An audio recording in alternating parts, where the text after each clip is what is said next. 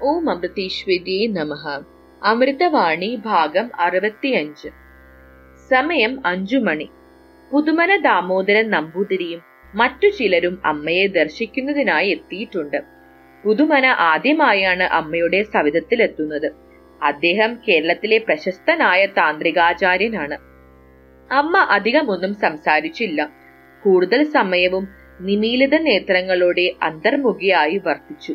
ഏറെ സമയവും ധ്യാനനിരതയായി കാണപ്പെട്ടു. പുതുമന അമ്മയെക്കുറിച്ച് രചിച്ച ഒരു സംസ്കൃത കവിത സ്വയം വായിച്ചു കേൾപ്പിച്ച് അമ്മയ്ക്ക് സമർപ്പിച്ചു. അദ്ദേഹം അമ്മയോട് പറഞ്ഞു, പണം മോഹിക്കുന്നത് തെറ്റാണെന്നറിയാം, പക്ഷേ മനസ്സാഗ്രഹിക്കുന്നു. സകാമം തെറ്റാണെന്നറിയാം, എന്നാൽ നിഷ്കാമത വരുന്നില്ല, എന്തു ചെയ്യും? അമ്മ മറുപടി ഒന്നും പറയാതെ നിശബ്ദയായി അദ്ദേഹത്തിന്റെ മുഖത്തേക്ക് നോക്കി ഒന്ന് പുഞ്ചിരിച്ചു. അമ്മയുടെ മൗനം മിക്കപ്പോഴും വാക്കിനേക്കാൾ വാചാലമാണ്. പുതുമന അമ്മയെയും ഓട്ടൂരിനെയും ഉദ്ദേശിച്ച്, നിങ്ങൾ രണ്ടുപേരെയും കൂടി കണ്ടപ്പോൾ വളരെ സന്തോഷമായി, കൃഷ്ണനും കുചേലനും പോലെ. ഓട്ടൂർ, വളരെ ശരിയാ, ഇങ്ങനെയൊരു കാഴ്ച ഇതുവരെ കണ്ടു കാണില്ല. സൂര്യന്റെ മുന്നിൽ ഇരുട്ട് ഓടി മറയുന്നു, എന്നാൽ ഇവിടെ തന്നെ ഉദ്ദേശിച്ച് ഇരുട്ട് ഘനീഭവിച്ച രൂപം കണ്ണുകൊണ്ട് കാണാം.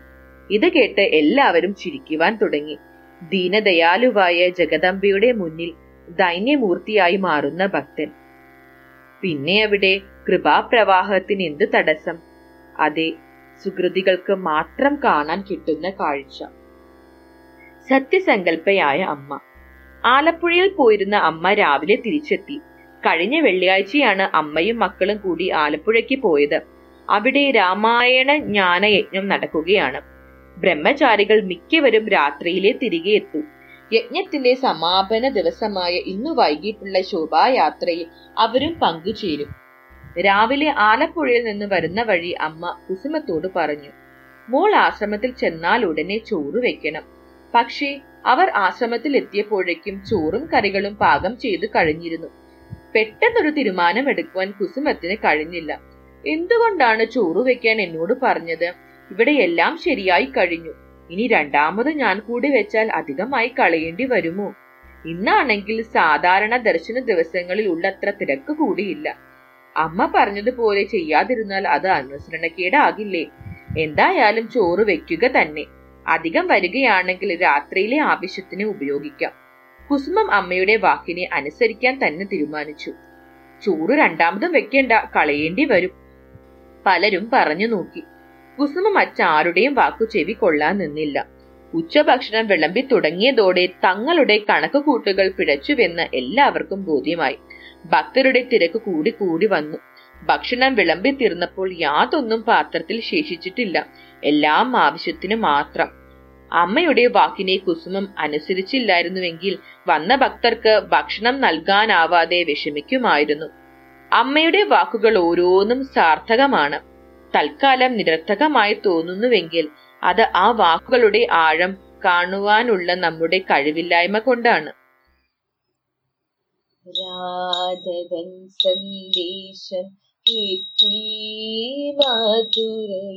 കണ്ണനിങ്ങോട്ടൊന്നു വന്നിടണേ, എന്നോട് വീട്ടിൽ വരേണ്ട സഖേ, വൃന്ദാവനത്തിലെ എത്തിയിടണേ.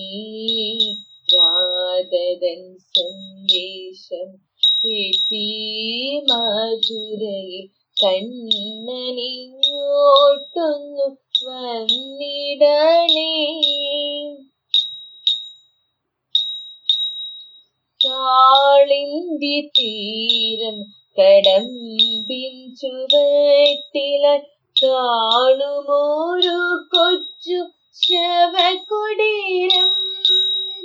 കണ്ണന്റെ ദാസിയെന്നുണ്ടാമ്പലകവും പുല്ലും കരിയിലയും മൂടിമീതേ, പുല്ലും കരിയിലയും മൂടിമീതേ.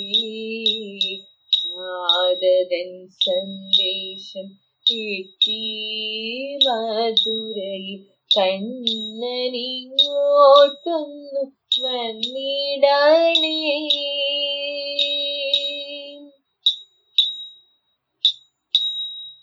ആ കുടീരത്തിന്നി കാതൊന്നു ചേർക്കുകി കൃഷ്ണ കൃഷ്ണ എന്ന് കേൾക്കുമല്ലോ. ആ കുടീരത്തിൽ നീ കാതൊന്നു ചേർക്കുകിൽ കൃഷ്ണ കൃഷ്ണ എന്ന് കേൾക്കുമല്ലോ.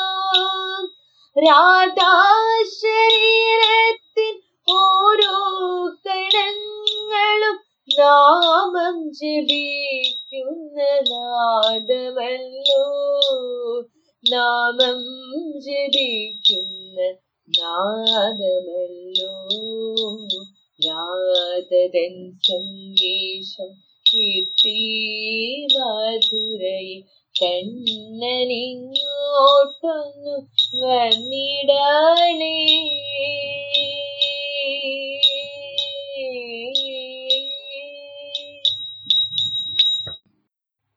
ഓം അമൃതേശ്വരി നമഃ.